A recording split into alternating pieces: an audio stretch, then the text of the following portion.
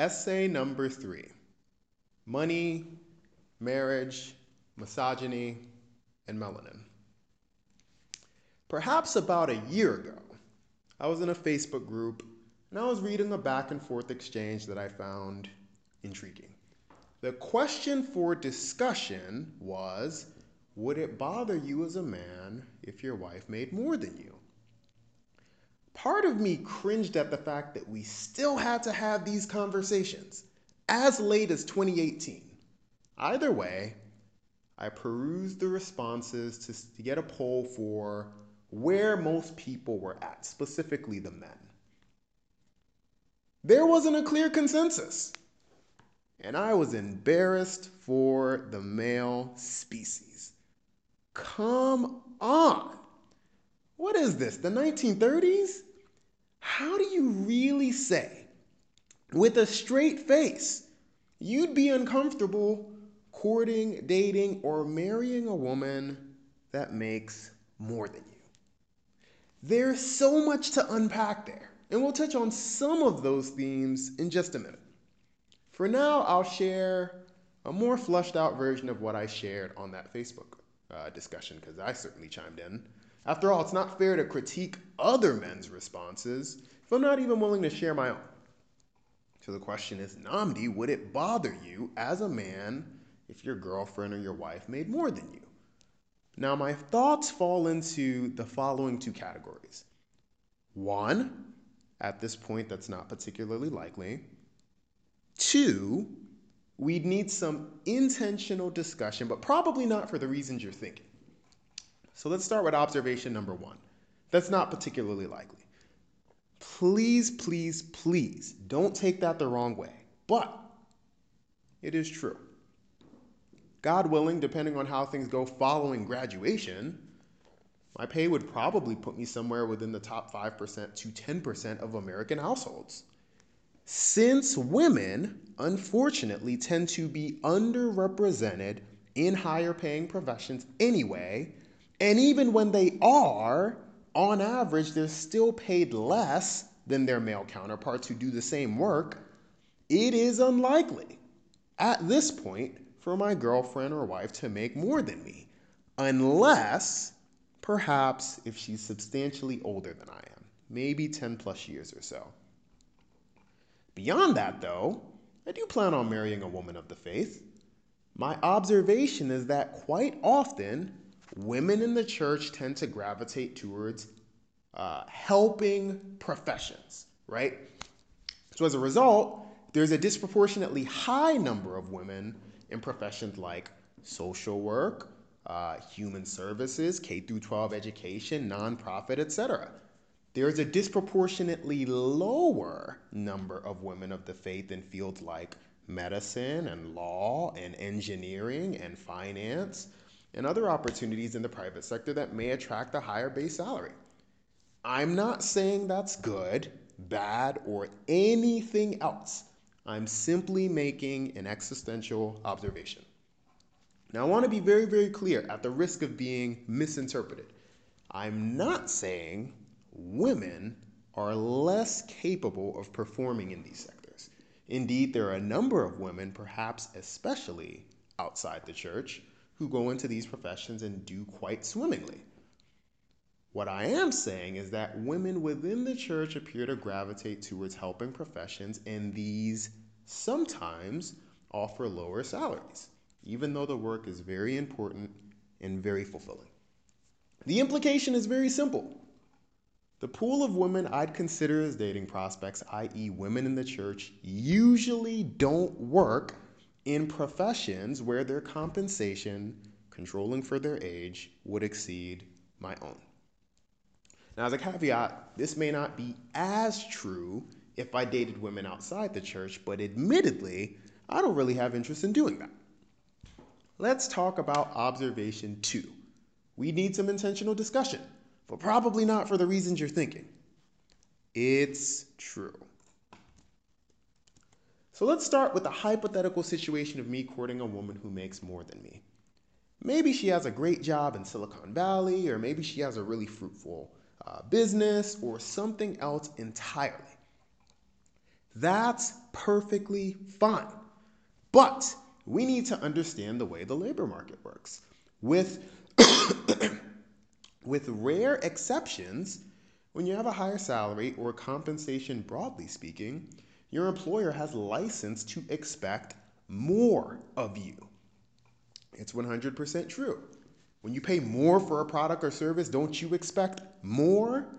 Don't you expect more from a BMW than you do a Kia Optima? Exactly. The labor market works the same way. Usually, when you're paid more, your job expects more of you in return. Now, that may not necessarily translate to the number of hours you're working, but the implication is still the same. They have a higher expectation of you. There's nothing wrong with my wife making more than me, but that would clearly mean she has a job where her employer expects a lot of her. And I'm going to have a job where my employer is going to expect quite a bit of me too. So we need to talk about what that means for us, our relationship, and our potential future family. That's it. Honestly, you should do that exercise with any man or woman you're courting that's in a high paying profession. The question is, honey bun, exactly what are they expecting of you in return for all that money? I've seen it for myself. When I worked in consulting, my clients were mostly C suite executives, or perhaps one level low, senior vice presidents, right? At least in the private sector, those people have meetings and conference calls all day from 8 a.m. to 7 p.m. At 7 p.m., they go home, presumably have dinner with their family if they're married, work out if they're the type to do so, and they work for another 2 to 4 hours, doing all the work they couldn't do during the day because they had back-to-back meetings. They go to sleep sometime between 11 p.m. and 2 a.m. I know because they used to send me emails really late. They wake up in the morning and they do it all over again. In return, they make anywhere from $250K to over $1 million. But it takes a toll, you know. If my wife makes $250K, I am perfectly fine with that. But we need to talk about what that job means for our relationship and our family. You know, I'm grateful that as a professor, I'm going to have a lot of flexibility. But make no mistake about that, I still have a lot of work to do. And flexibility or not, work still has to get done, one way or the other. At least when I was growing up, there was a lot of hype about power couples, right? As I've gotten older, I've realized that can be ill-advised in some situations. I've worked 93 hours in a week before. I've been at the office until midnight before. I've had a different flight or a different city every single week before. You want to take two of those people and put them together in the same relationship? Man, I'm stressed just thinking about it. Some, not all, but some of those power couples don't even see each other regularly. And, or a nanny spends more time with their kids than they do because they're never home. Or when they are home, they're still working. I don't think that's what I'm going for. If I'm courting a woman and she makes more than me, again, that's totally cool. But we need to talk about the household dynamic we have in mind. How do we plan on being unified and producing a healthy marriage? Not just for us, but for our kids too. That's it. It doesn't have to be a huge thing. I'm not disqualifying anyone because they're going to make more than me. I'm just trying to use wisdom and discretion, as I think we all should. Honestly, as a woman, you should do the same thing. This isn't gender specific. You know, I'm not going to lie though. At church, we've normalized some unhealthy and toxic masculinity, and it trips me out. I used to let it ride, but I realized a while ago I was actually part of the problem by not saying anything. I still can't get over some of the responses I read in that discussion on Facebook. If my wife makes more than me, I won't feel needed. Or if my wife makes more than me, I feel like I won't get to take care of her. It does bring up the interesting question of how exactly did we get here in the first place? I have an answer, and it's 2 words: gender roles. It's actually not that complicated. Gender roles. It's pretty simple, in fact. Gender roles. That is the answer to the question. Gender roles.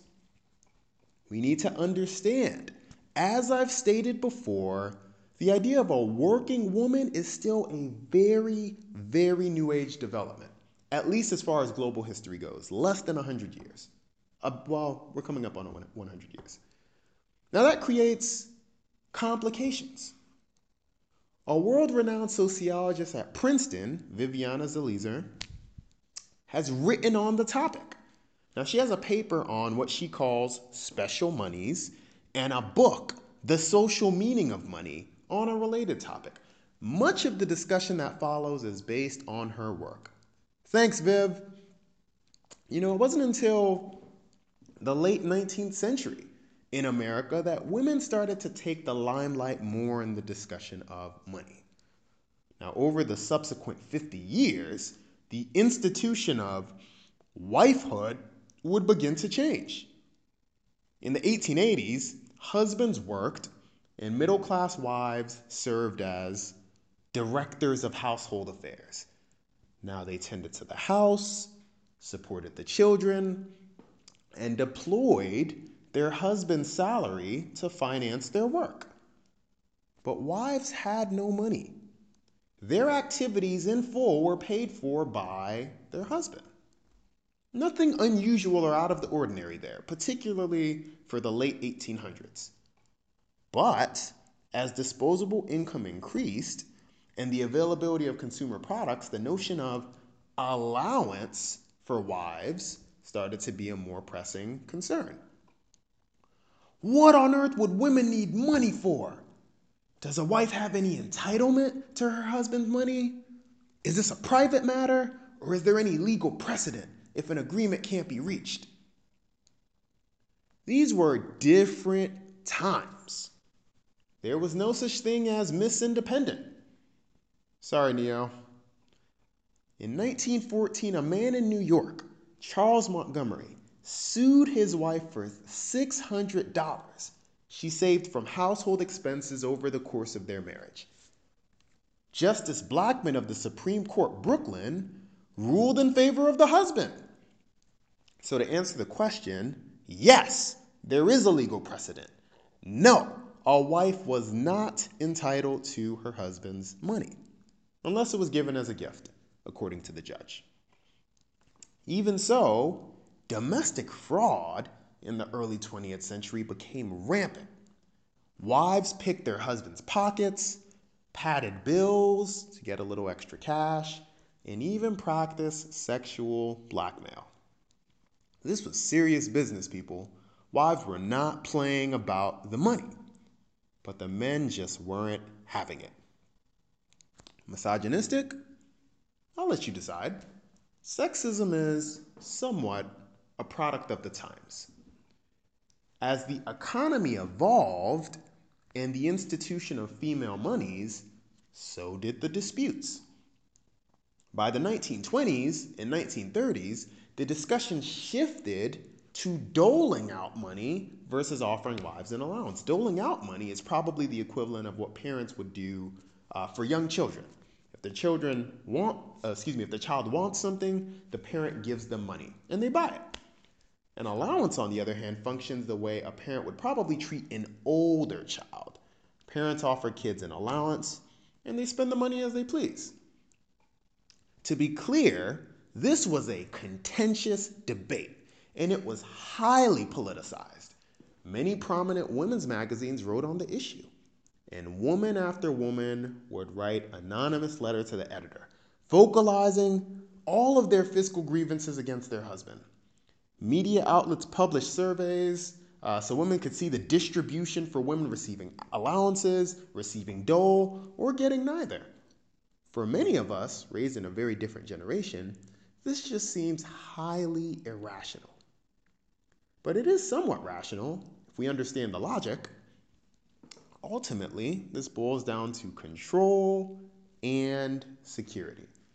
Always has, I think. Let's start with the former, control. The reason men in the early 20th century were against the allowances for wives was because it undermined their control. Whereas previously there was only one adult in the household with regular access to money, now there would be two. The wife would have money of her own, and for the most part, it wasn't a good way to regulate how it was spent. Further, since it was an allowance, it wasn't contingent on performance. Even if a husband came home and the house wasn't clean and dinner wasn't ready, the wife still gets her allowance. Although the institution of wifehood and female money have both evolved substantially, male thinking and the conceptualization of manhood hasn't really caught up. To be a husband or a man means to have control. Period. In 2019, not only is it entirely possible for a wife to make just as much as her husband, but now it's quite possible for her to make more. For men who see their leadership and control as rooted within their pay or greater professional success, they'll naturally be uncomfortable with that. In fact, by that logic, since their wife makes more, they should have more say in fiscal matters than they do. Gasp. So yes, I do think this is about control, at least in part.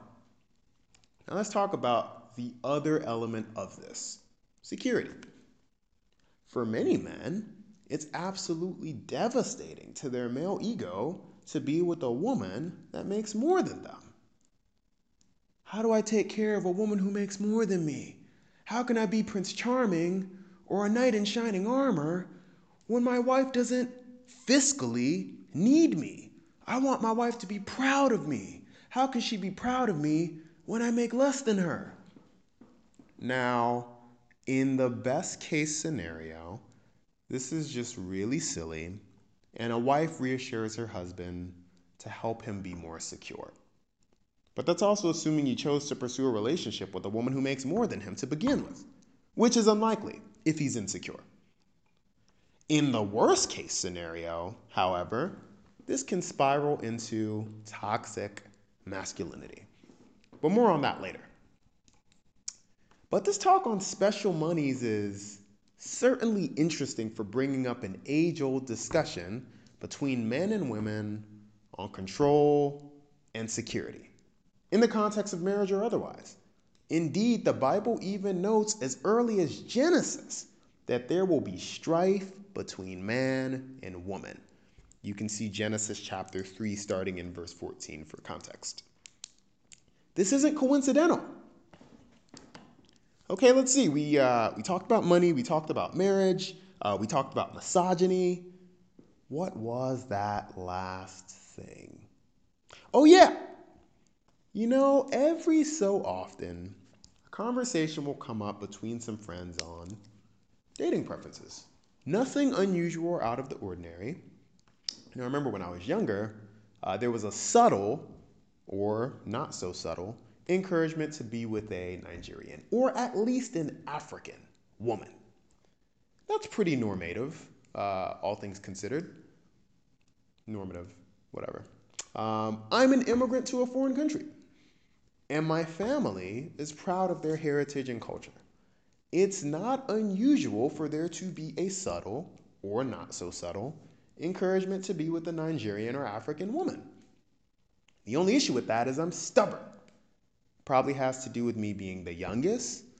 I was interested in being a physician until I realized how many people expected me to be a physician, because my dad, my brother, and my sister are. Now, after I realized that, I lost virtually all interest in being a physician. I don't like doing things because people expect me to. I'm not here for it. Call me a brat. It's whatever, really. Because I'm the youngest, I feel like it can be hard to just be sometimes. It's almost like there's a subtle or not so subtle expectation from people for you to follow the path of those who came before you. Perhaps that's especially true in Nigerian culture, where there's a strong emphasis on elders, seniority, hierarchy, etc. So, no, I won't be a physician. Similarly, when I was growing up, the more I felt pressured to marry a Nigerian or African woman, the less interested I was in doing so. Again, I just wanted to be my own person. So the rebel immediately came out. But something happened. As I got to college and graduated and started working, I started meeting a lot of Nigerian and African women. And these women are absolutely gorgeous. They were back then, and they still are now. I'm talking about like supermodel, gorgeous. And they ain't just cute. They love God. They're absolutely brilliant. They have good credit. Dang. So yeah, I know I was talking reckless when I was younger, but throw all that trash out the window. I'm down with marrying a Nigerian or African woman as long as her family isn't crazy, which happens sometimes. I'm not with that. I'm not about to sit here and tell you I'm only interested in black women, though, because that's not true. In fact, after a 6-year hiatus from the dating market, the last woman I took interest in was Hispanic, Mexican to be specific. And throughout college, all the girls I was crushing on were Asian. So I would say I'm pretty open-minded about who I get to know and date within certain reason. I could make this a much, much longer conversation, but I'll try and boil it down to a single statement and expound on that. Whoever she is, she needs to be down with the brown. For a number of reasons, a lot of America is really uncomfortable or unsettled by blackness. I get it. I think the unfamiliar is always a bit uncomfortable, but I also think that is disproportionately true in the case of blackness. So I hope she's down with the brown, because I'm not getting any lighter, after all. I think people of color in this country, perhaps especially black people, have faced much adversity. If you grew up in a middle class or upper class, mostly white suburb, I'm completely fine with that. And you should be unapologetic about it. But I also think I would also like you to understand the plight of people who are different from you, perhaps especially black people, because I'm black. You got to be down with the brown. And it can't be because you're dating or married to a black dude. It can't be because your man has a PhD and he's often right on these things. It needs to be because you have that conviction for yourself. You're a grown behind woman. You need your own opinion on America and the state of race relations for people of color in this country. You got to be down with the brown. If I do get married, given the household income, we'd probably qualify as America's upper class, whatever the heck that means. But I think Christ calls for us to be empathetic and compassionate, particularly concerning people who have less, even though their problems are very far from ours. There are all kinds of poor people in America and around the world, but in America at least, those in deep poverty are disproportionately black and brown. No surprise there. You gotta be down with the brown. You don't need to be Nigerian, you don't need to be African, you don't need to be black, but I do think you need to be down with the brown. If not, I'll be honest, I don't think this is going to work very well. To borrow a line from Charles Barkley, I may be wrong, but I doubt it.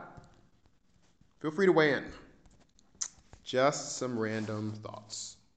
Essay number 3, money, marriage, misogyny, and melanin.